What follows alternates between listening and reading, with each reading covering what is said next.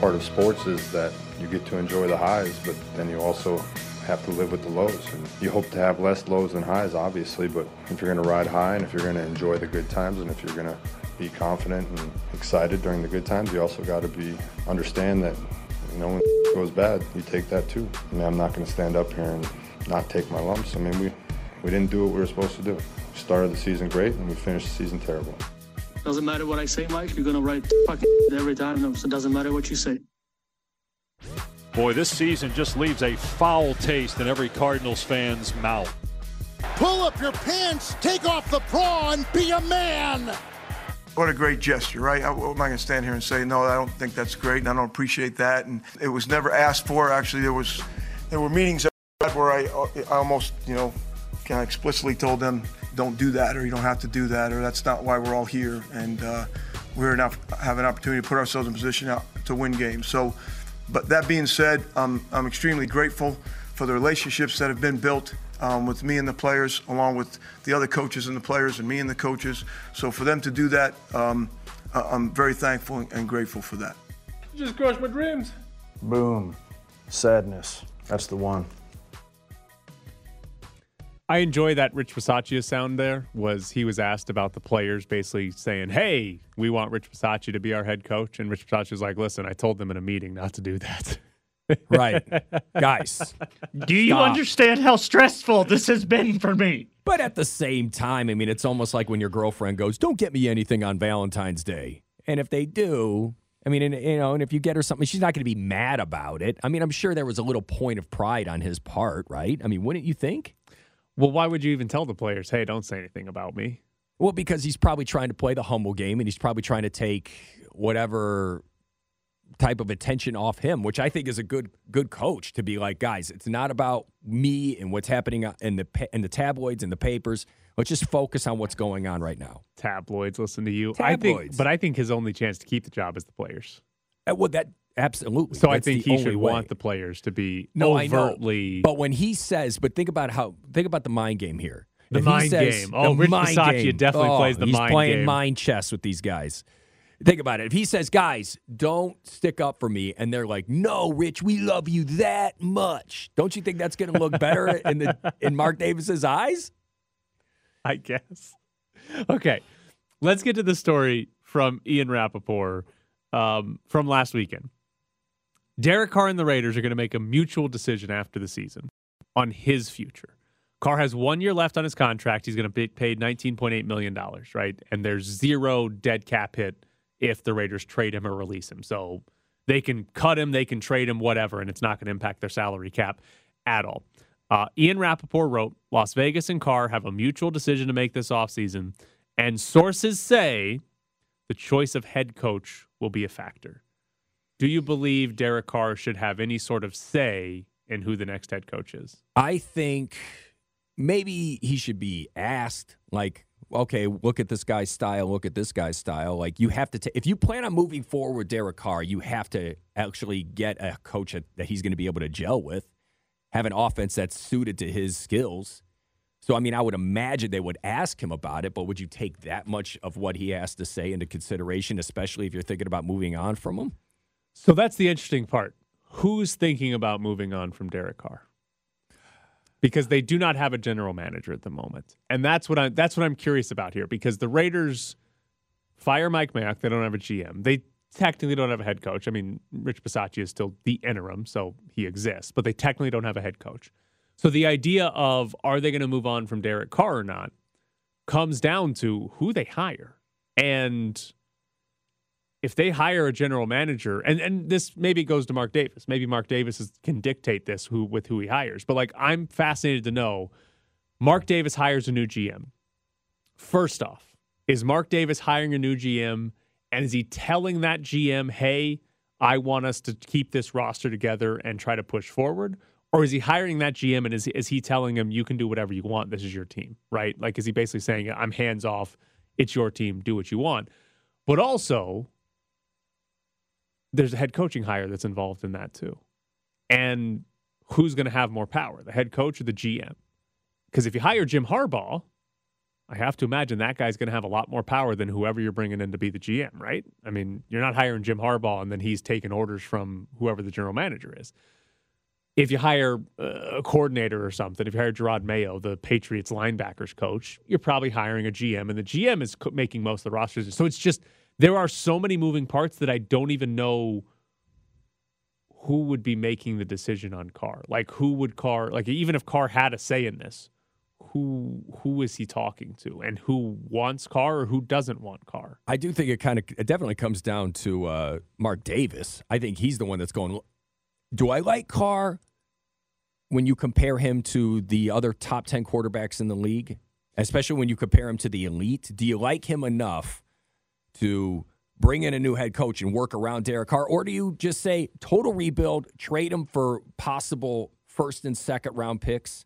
I mean, wouldn't you think? Right. And that's what I'm fascinated to know, how Mark Davis is basically approaching general managers and head coaches in this hiring process, because it's very easy. They just made the playoffs. It's very easy to make the argument, hey, this roster's okay. It's a good enough roster to be a playoff contender.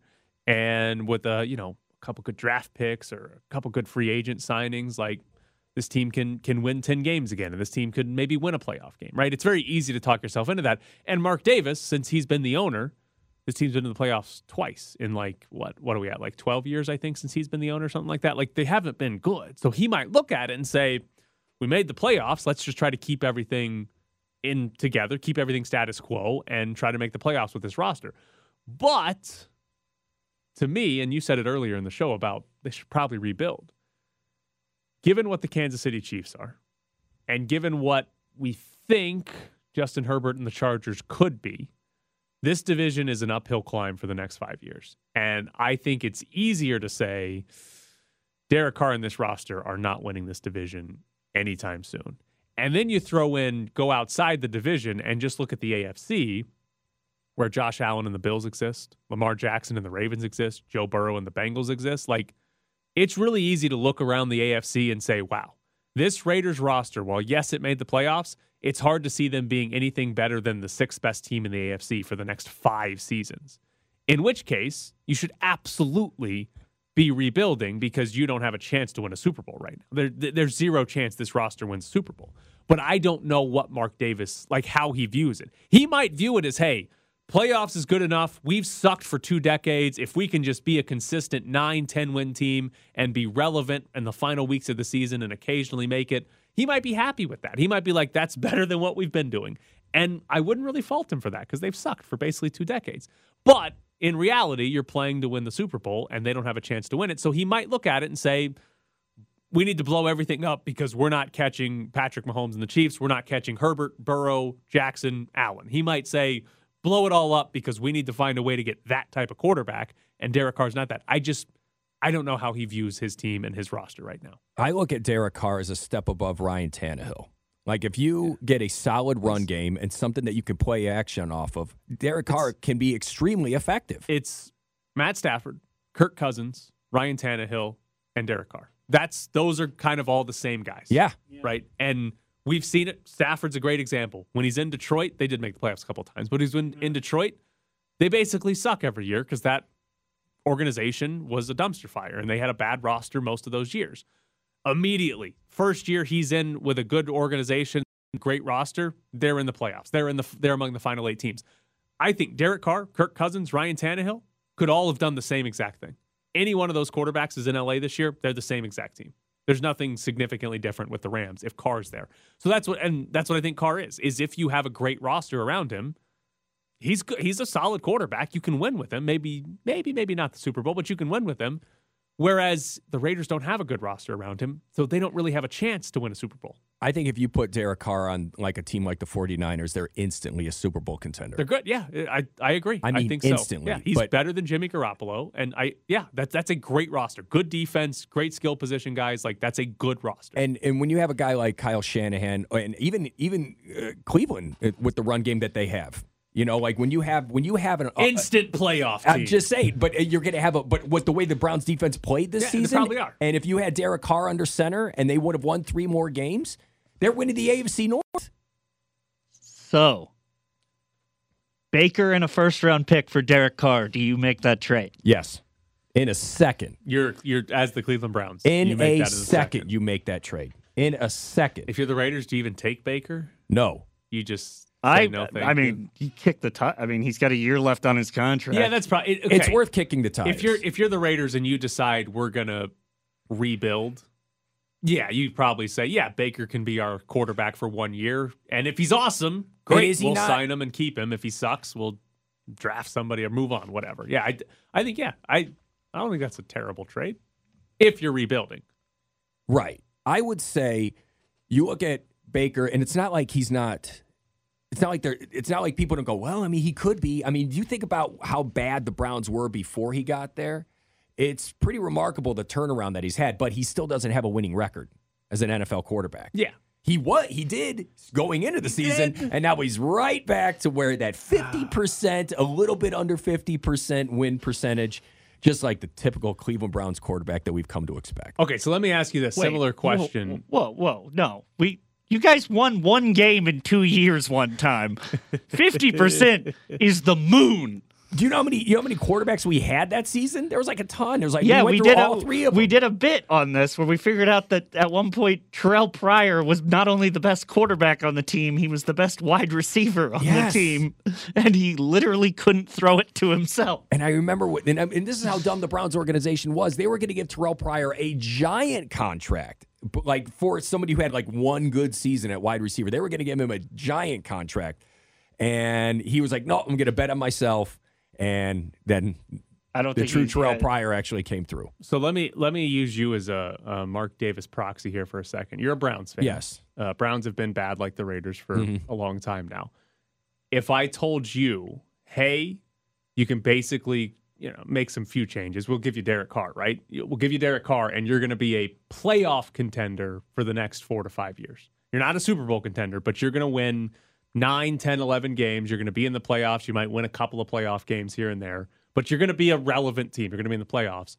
Would you rather have that than a complete rebuild and try to win a Super Bowl in 4 years? I see. The thing is I'm almost thinking that I would rather have that. Because which one? The first, option A. Yeah, where you're relevant, not really and you're great. Not pulling out your hair wondering how is one team. Dude, it is scientifically impossible for a team to be as bad as the Browns have been. and that's where I think Mark Davis could be. I think Mark Davis could seriously. I think he could sit back and say, this roster's not good enough to win a Super Bowl. I'm going to keep it as much together as I can and keep Derek Carr because, my God, we won 10 games, and I want that. I want to be that, close to that much relevance as possible because they've been bad for a long time, and when you lose that much, at some point you're just like, this is nice. We're not winning the Super Bowl, but we got to watch a playoff game. And that's all it is. It's like you're holding on to this joy that you never really had before. But when you compare it to everyone else's joy, it's not joy. It's just an indifferent feeling. What is joy for the Cleveland Browns? Let's see here. My God, let's see. Not having Antonio Brown kick their punter in the face. Remember that? Remember that punt return? And he booted him right in the face? I was going to just say there was a point where if you asked Siri, where does sadness live? It took you directions to the Cleveland Browns. Dude, I was on stadium. A website looking. Okay, I was on the air on Comp the other day, and I was looking at one of the traffic websites to report traffic. There was an ad for Cleveland Tourism. How? Oh, it exists? I didn't know that was a thing. Cleveland Tourism is like a unicorn. It's not a thing. You might be able to help us out with this. What's there to do in Cincinnati? What's there to do in Cincinnati? Okay. I've never been. I'm going to quote the Dave Attell joke. He actually used Dayton, Ohio instead of Cincinnati, but I'm going to just say the same thing. It was, what's fun to do in Cincinnati? Pack up and get the hell out of there. That's what it is. Coming up next, Bischoff's Briefs.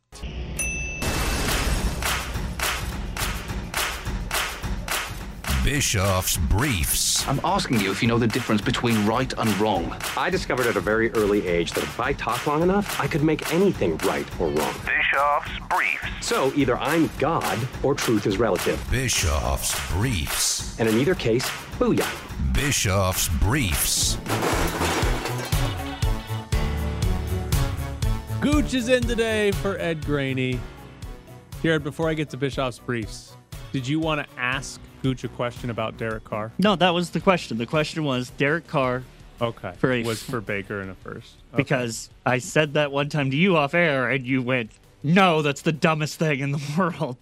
And I went, but I want to see the Browns' perspective of, yeah, take him, please.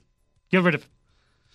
Well, I mean, again, it's like, first off, Derek Carr should have been drafted by the Browns anyway. Khalil Mack should be a Brown. Odell Beckham should be a Brown. And then Derek Carr should have been a Brown. All that the good players draft, in the NFL should be Browns. They had a chance to get all those guys. Instead, they traded down and they got crap and Johnny Manziel. At some point, we need to do that with the Josh Jacobs, Cleve Farrell. And yes, Damon Arnett, yes, and all that. They could have drafted like Devin White instead of Cleveland Farrell. They could have drafted Josh Allen, the pass rusher that went to Jacksonville. Or Josh Allen. Yeah, good Josh Allen. Yeah, they could have drafted literally any other wide receiver in the draft instead of Henry Ruggs. I don't remember Josh Jacobs if there was a slam dunk safety to take it instead of Jonathan Abram. The only time I think it's a mistake, a giant mistake, is when you miss in the first round. That's the only time I ever look at a draft and just go, wow, how did you mess up that bad? How did you miss out on this guy? Mike Mayock did a lot of that. I thought you were think John Gruden did a lot of that. They're both not here anymore. Yeah, and then Mayock had to take the heat what I really want, though, is for Mayock to get back on TV and go, I mean, I got this guy. Everyone else has him as consensus 4th round. I'd take him at number 3. Who was it? Somebody tweeted yesterday. I'll have to go find it. Somebody tweeted yesterday, I'm hearing that Mike Mayock wanted Devin White, but John Gruden pushed hard for Cleveland Farrell. Like, within an hour of Mike Mayock being fired, we had like reports of, Mike Mayock didn't screw up those draft picks. It was all John Gruden. I'm a big believer that if you give a head coach too much power, it's not going to work. It's only worked how many times? Like a few times. And they have to be Belichick good. They have to be Andy Reid good.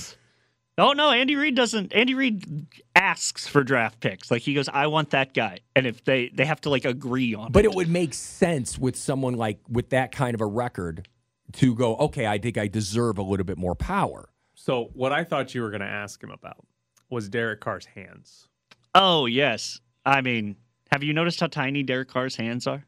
No. He fumbles a lot because he has small hands. Oh, no. He is among the leaders in the NFL. He might be number 1 since he entered the league in fumbles and fumbles lost. Well, what I have realized about small hands is that if you have small hands, you can be the president of the United States.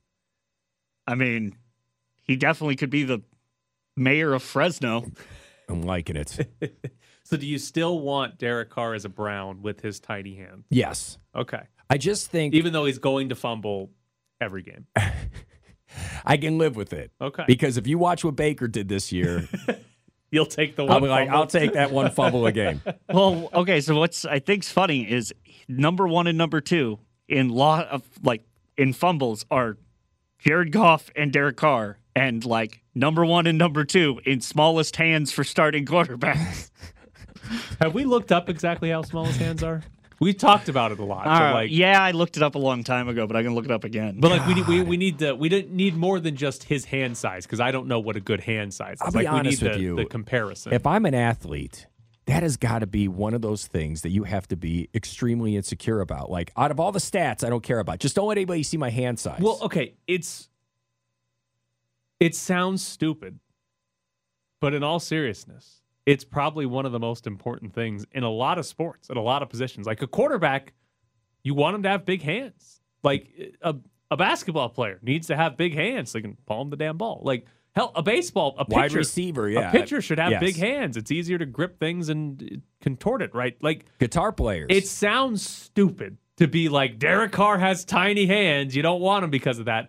But in reality, if a guy has too small of hands, you might not want the guy. You're probably right, but at the same time, if they had a capable pass-blocking offensive line, which has been documented for being terrible for so long, a lot of these fumbles are him winding up. Well, every quarterback's going to fumble like that. A lot of them are him trying to cover the ball, to be honest with you. But his hands are 9 1/8 inches. To put it in comparison, Josh Allen's hands are 10 1/8 inches. It's a big boy. So it sounds stupid, but it is a genuine like conversation about his small hands. 10-inch hands. You could palm a man's head, and like you might be able to like get some traction to pick him up a little bit with a 10-inch hand, like a claw game. And then how far could Josh Allen throw him? Oh, that's good. Is he going to be able to use the same mechanics? Like if he picked you up by your head, how far? All could he 175 pounds of me. I'm pretty sure. I think he gets you 6 yards. I think that's a lot for 170 pounds. I think he gets you 6 yards. I think that's pretty good. Yeah. He might have to sort of like and swing you underhand by the head. Daniel Jones has 9 3/4 inches hands. Bigger than Derek Carr. Can you find in the next couple of minutes a quarterback who has smaller hands than Derek Carr? Yes, I can. Okay. Get on. Have you already done that? Jake Fromm. Jake Fromm. Okay. Not a starter. How big are Jake Fromm's hands? Like 9. It's got to be like 9 inches. Derek No. Carr was 9 and It is 8.875 inches. Pretty small. Apparently, there's a guy named Princeton named Kevin Davidson. I did not watch a lot of Princeton football. 8.25. You know what's sad is us talking about. I'm pretty sure I have bigger hands. Where do you measure? Where do you measure? Pinky to thumb? Yeah, pinky to thumb. Okay. Yeah. We're gonna have to measure our hands because I think I have small hands. Yeah, I wear medium gloves. I don't know my glove size. I don't wear gloves. How do you know your glove size? I don't know. You go to Home Depot and you try on a glove. Do you wear gloves enough, Jared, to know your glove size? Okay. Well, I got it. Well, I do like yard work and man stuff. You live in Las Vegas. When do you do yard He work? rakes stones. I get a blower and I blow the leaves out of from underneath the tree. I got to make. Dude, my HOA will be on my bottom. They'll be right up there. I also own a pair of work gloves. I don't know what size they are. I thought they were just like one size fits all. You just go work gloves. Done. Maybe I'm a little too bougie. Maybe you are. You got nice work gloves. Yeah, Tyler just goes, just give me gloves, period. And I'm like, no. Hold on a second here. I have precision involving my yard work. Okay. So to measure your glove size, you wrap a tape measure around your knuckles and whatever amount of inches that's your glove size. Okay. And you round to the lower of the two. It has nothing to do with finger length. No. Which seems important. I guess maybe the width of your hand kind of is like, a pretty standard. If I put on how a long small your glove, fingers it's like I have to like curl my hand up. You know what I mean? Like I have to. How many gloves do you have? No, I'm just saying, like, if I try to do it, I'm like, let's see if it works. And it's like, no, I got to really contort my hand to get into a small glove. See, I get the weird thing where my pointer finger is longer than my middle finger. And so baseball gloves always didn't fit my hand correctly. I'm going to say the last glove I put on was a baseball glove. Right. I don't wear gloves. I just find it very weird. You're like, my glove size is medium. Right. Well, what was your baseball glove size? What? First base. I just loved how incredulous you say. It was How do I answer that an question? Ichiro brand. Ichiro brand. Thank you. Yours? You had an Ichiro branded first baseman's glove? Yes, from Mizuno. I think I had a Cal Ripken one. Why would they make an Ichiro first baseman's glove? Because they're Mizuno, and basically they paid Ichiro to put his name on stuff, and they put it on. I'm pretty sure I had a pair of Ichiro shoes. Yeah. I mean, he was fast. That makes more sense than a first baseman's glove to me. Did you have a player themed glove? Like I had did a not Cal have a Ripken player. glove. No, I didn't know this was a thing. I had a Cal Ripken glove. I didn't know you got Ichiro emblazoned It across was just your Cal glove. Ripken's face in the middle of the palm. It was like the ugliest glove in the world. And believe me, when I went out there to play with kids, they're like, "You're picked last." So every time you caught it, his face is just getting pounded just by like, the baseball. "Oh God, you're the Iron Man, Cal. Keep on going." Coming up next. We didn't do it. That's fine. Ted Wynn joins the show. I guess I learned that I could do the job. I learned that I could have conversations with other coaches to figure out how to possibly win a game and still keep the same role that I had, where you can build a relationship with players and still do the job that I started off with. I can see now how offensive coordinators can get a head job and still call plays, and defensive coordinators get a head job and still call plays. So I kind of learned that about myself as well. Joining us now from The Athletic is Ted Wynn. Good morning, Ted. How are you? I'm doing well. How are you? Good. All right. Let's start with the Raiders here. And I'm just curious if you were giving sort of a a full season review here. Did anything Greg Olson do offensively after John Gruden was gone give you reason to think he should be kept as an offensive coordinator for the Raiders? No, I think he did some good things. There were some cool ideas, and I thought there were some cool play designs. But overall, I just didn't like the sequencing of play calling and some situational play calling stuff. But there were definitely some clever ideas that were drawn up and created. But I just think there's a ceiling there with Greg Olson that, I would think that you would want to surpass when hiring an offensive coordinator.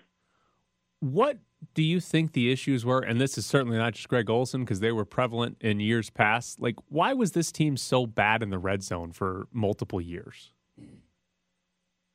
Well, one, I think part of it is the system. I think that there were some questionable play calling, even when Gruden was the offensive coordinator. I wrote about it. They got a little predictable, and just getting to two back kind of telegraphed where they were going. They were in short yardage situations. They ran the ball way too much instead of mixing in some play action or using some quarterback sneaks and just doing things that teams that are really good at short yardage do. Like I did a study on the Saints short yardage. They used a ton of quarterback sneaks. They used single back. They used Taysom Hill as a quarterback, and the Raiders got better when they finally started using Marcus Mariota, and that's something that they should have done a couple of years ago, I think. On the other side, the defense was better this season. Still probably wasn't a great defense, but was Gus Bradley, what were you most impressed with that the defense did this season? I think the most impressive thing was just how Bradley was able to unlock some of the players that were already with the Raiders, like Max Crosby. And, I think we as people that have seen the Raiders are so used to seeing a defense that's just god-awful, that's like 32nd in the league or 30th in the league, that even when you see an average or even a little below average defense, we're like, wow, it was such a difference just to see a defense that was just below average instead of, god-awful. So, I really think he did a good job of getting guys organized. There wasn't blown coverages like we've seen in the past. Putting guys in the right position to succeed. Still, I think there's some limitations with Gus Bradley just because his defenses are so vanilla. Like, everybody knows exactly what he's going to do. They're going to play cover three. And it could be easy to game plan against, but they were technically very sound. And, I thought Bradley was pretty instrumental in bringing in successful free agent acquisitions, like, Denzel Perriman, bringing his guys in from the Chargers, who all played pretty well with the Raiders. Do you think this roster is good enough that if they make the right hire for head coach and coordinators, that it can be a legitimate contender, or is this a roster that doesn't really have a great chance, regardless of coach, of catching, Kansas City and Buffalo in the AFC? I think the core pieces are there. I think you have the right pieces. For example, they have a really good four-man pass rush, which is very highly coveted in the league, and for good reason. I thought Derek Carr played really well this season. I know that they're not completely sold on bringing him back yet, and it would depend on his, how much he would want yearly and how big that contract's going to be. But I thought he made some big improvements in his game, with creating after the play, and this was probably one of the worst offensive lines he's had, but he was still able to carry this team and make plays out of structure and do things that he hasn't really done in the past, like throw deep. So, I was really encouraged with Derek Carr's play, and I want to see how this new and improved Derek Carr looks like with a legitimate offensive line in front of him. And, there's pieces like Hunter Renfrow, Darren Waller, but this roster is not there yet. But I think that there's key pieces in place, and you have to fix the offensive line. You have to add another weapon. You need to kind of fortify the secondary. But I think those things can be accomplished in this offseason. So if you get a good head coach and you're able to add those, pieces in that you need, I think this could be a team that goes deep in the playoffs. So you think they should hold on to Carr? I know obviously the conversation is around how much you end up paying him, but like you think he's worth holding on to, that if you build the roster up around him, the Raiders can win with Derek Carr? Yes. Like I said, I think he made some huge improvements in his game in the last couple of years.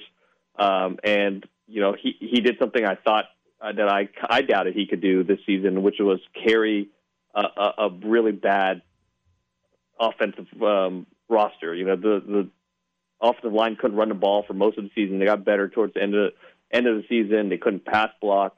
After Ruggs got hurt and Waller got hurt, these guys just struggled to create separation, and still Carr was able to will them to a few wins and get them to the playoffs. So, I think it depends on how much he's demanding. I would definitely consider trading if he wants the biggest quarterback deal in the league. I'm curious to see this improved Carr with an offensive coordinator and offensive line.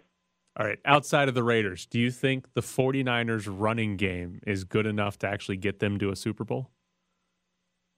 I do, because they've done it before. And they've done – Garoppolo has improved this season, and they got to the Super Bowl, in their Super Bowl run in 2018.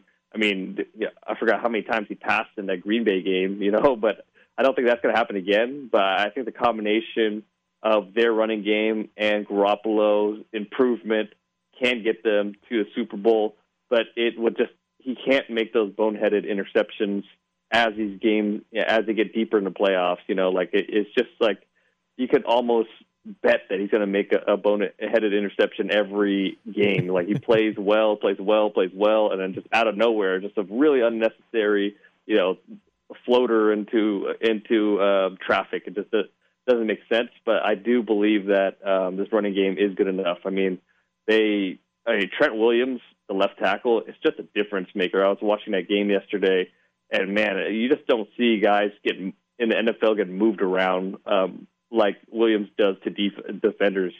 And George Kittle is amazing on the edge too. Ted Wynn with us from The Athletic. I'm just curious your thoughts on the quarterback draw by the Cowboys with 14 seconds left in that game.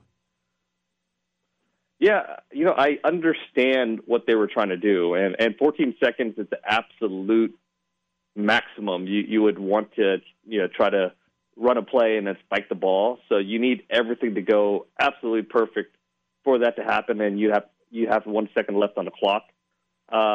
I just think that with that little time left, the yardage isn't worth the risk because they ended up on a 25-yard line. And if you're on the 25-yard line, the defense is going to line up all their guys in the end zone.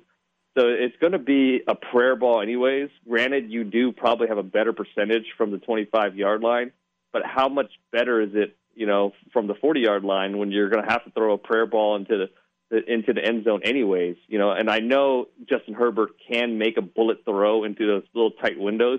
But I just don't think Prescott, I think he's a very good arm, but I don't think he has that elite type of arm where it makes a huge difference, throwing the ball from the 40 to the 25. I still think you need to throw a prayer ball into traffic and hope something good happens.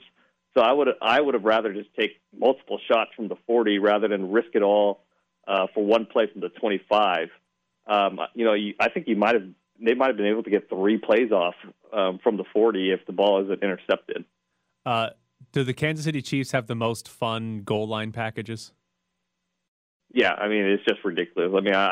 I talked to their quarterback coach, Mike Kafka, in the offseason, and that's the stuff that survived the cutting room floor. So you can imagine how much stuff they just come up with that didn't make the final call sheet. So it's just funny. Like, to me, I tweeted this. I just think they just think of the most wild stuff ever, and that's their goal line package. But it works. I think the Raiders have to get a little more creative in the red zone too.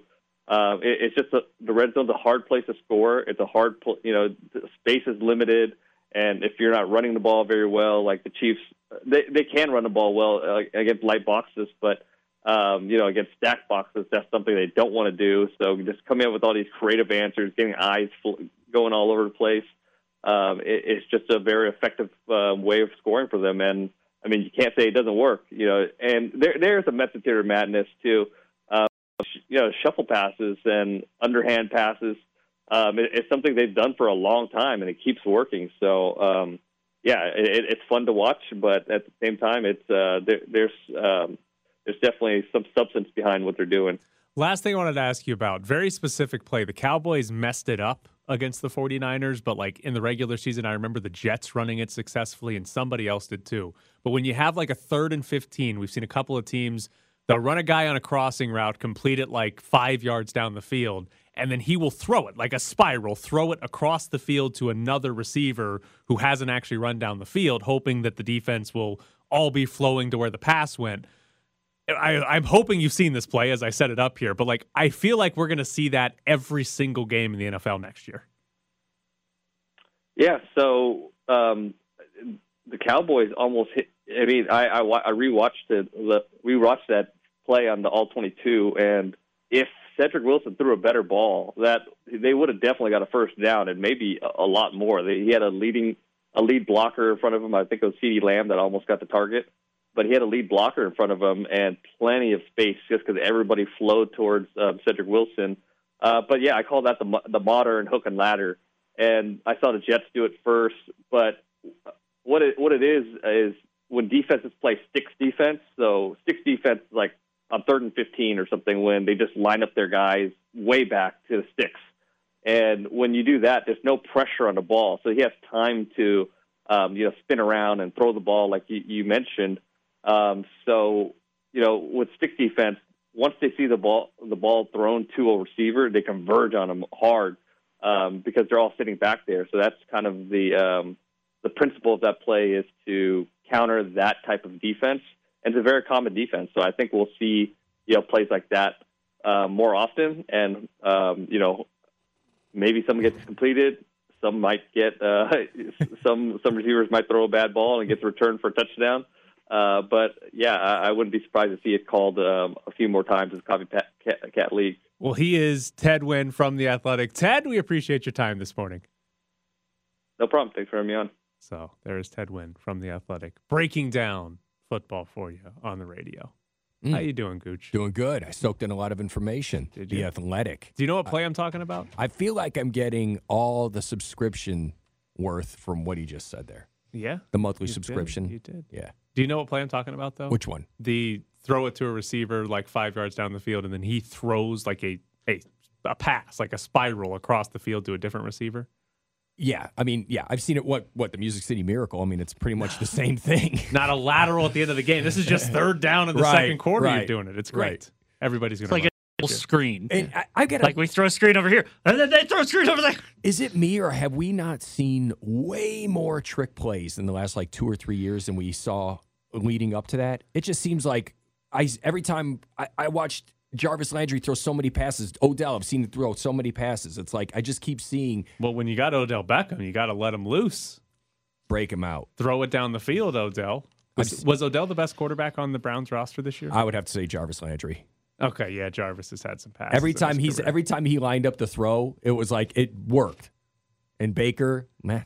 All right, some on-air planning, Jared, before we go to break. Do we have anything we need to give away right now? I'm still locked out. Perfect. Oh, okay. That was the Cardinals are in the red zone for the first time tonight. Burgess collects another tackle for L.A. And now flags soar as Jalen Ramsey is getting in the mix with most of the Cardinals' offensive line. Go ahead, Maurice. It's Aaron Donald going at it, and then there goes Jalen to come in and help as guys are all upset. Let's see what happens, how they sort it out. DJ Humphries, the left tackle, 74, is without his helmet. After the play was over, personal foul, unnecessary roughness, defense, number 99, 15-yard penalty automatic, first down. You're locked in the press box. That's who you want to fight. That's the play where Aaron Donald had his hands around the guy's throat, or tried to put his hands around the guy's throat, right? Yeah. That's probably not smart. Have you seen him do the thing where he has his trainer like pull out a knife and he uses his hands to like deflect it, and that's how he does like arm training. Really? Yeah. So he just does the music video from Beat It? No, like he has this guy like try to stab him, and he's like trying to pass rush through a knife. Oh, okay. Make it hard. Basically just taking that Jason Bourne training. Kind of. Yeah. The elite military training. I know who Jason Bourne is. Thank God. He played for the Phoenix Suns, right, in the 2000s? I know Jason Bourne. It's like every time I make a reference about anything pop culture on Tyler, I go, Jason Bourne? I don't know a music video you referenced before, The though. Beat It? Michael Jackson Beat It? Oh, I know that song. Yeah. I don't know the music video. You never saw the video where they tied each other's hands together and they gave each other a switchblade, and that's how they fought? They had to fight that way? Was that the Beat It video or the Bad video? It's Beat It. Okay, because the Bad video is, for some reason, Wesley Snipes is scared of Michael Jackson, right? Well, why wouldn't you? He's bad. Oh, he paid his taxes. A lot of references I probably don't get. Wow. Who didn't pay their taxes? Wesley Snipes. Wesley Snipes hated taxes. I mean, he hated taxes and he hated vampires. Yeah, that's He fair. was Blade the Vampire Hunter. Who?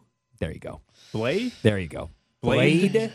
Blade the Vampire Hunter. Is that a good movie? Oh, Or is that- I mean, the first one. The I like first one, actually, I kind of like the second one better. And the third one is, if you watch only Ryan Reynolds scenes, it is enjoyable. Who is Wesley Snipes? You don't know who Wesley Snipes is? Oh, I recognize this Okay, guy. here's another movie I got to know. This is a sports movie. It's one of my all-time favorite movies. White Men Can't Jump. Have you seen? No. God. Major League. He's never seen Major League. No. He hasn't seen Jerry Maguire. What about The Natural? Never heard of That's not a. I mean, it's a sports any, movie. Any Given Sunday? No.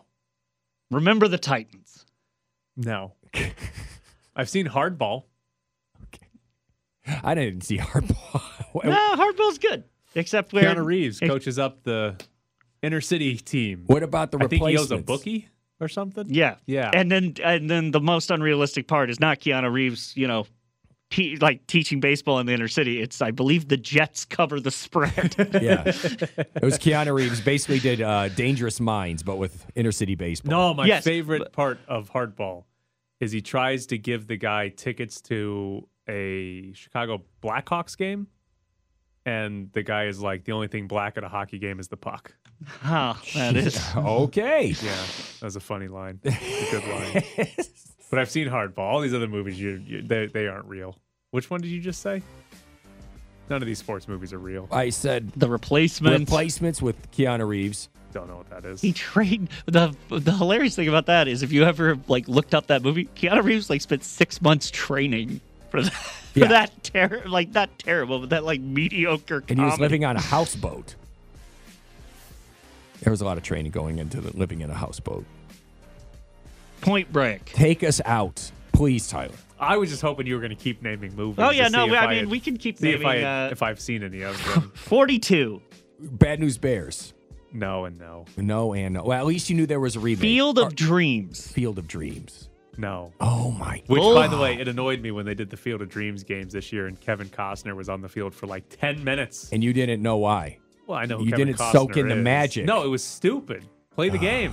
The game was fun, but play the game. I If don't you need to see build it, Kevin Costner nothing's coming. waving to corn. Nothing is coming if you build it.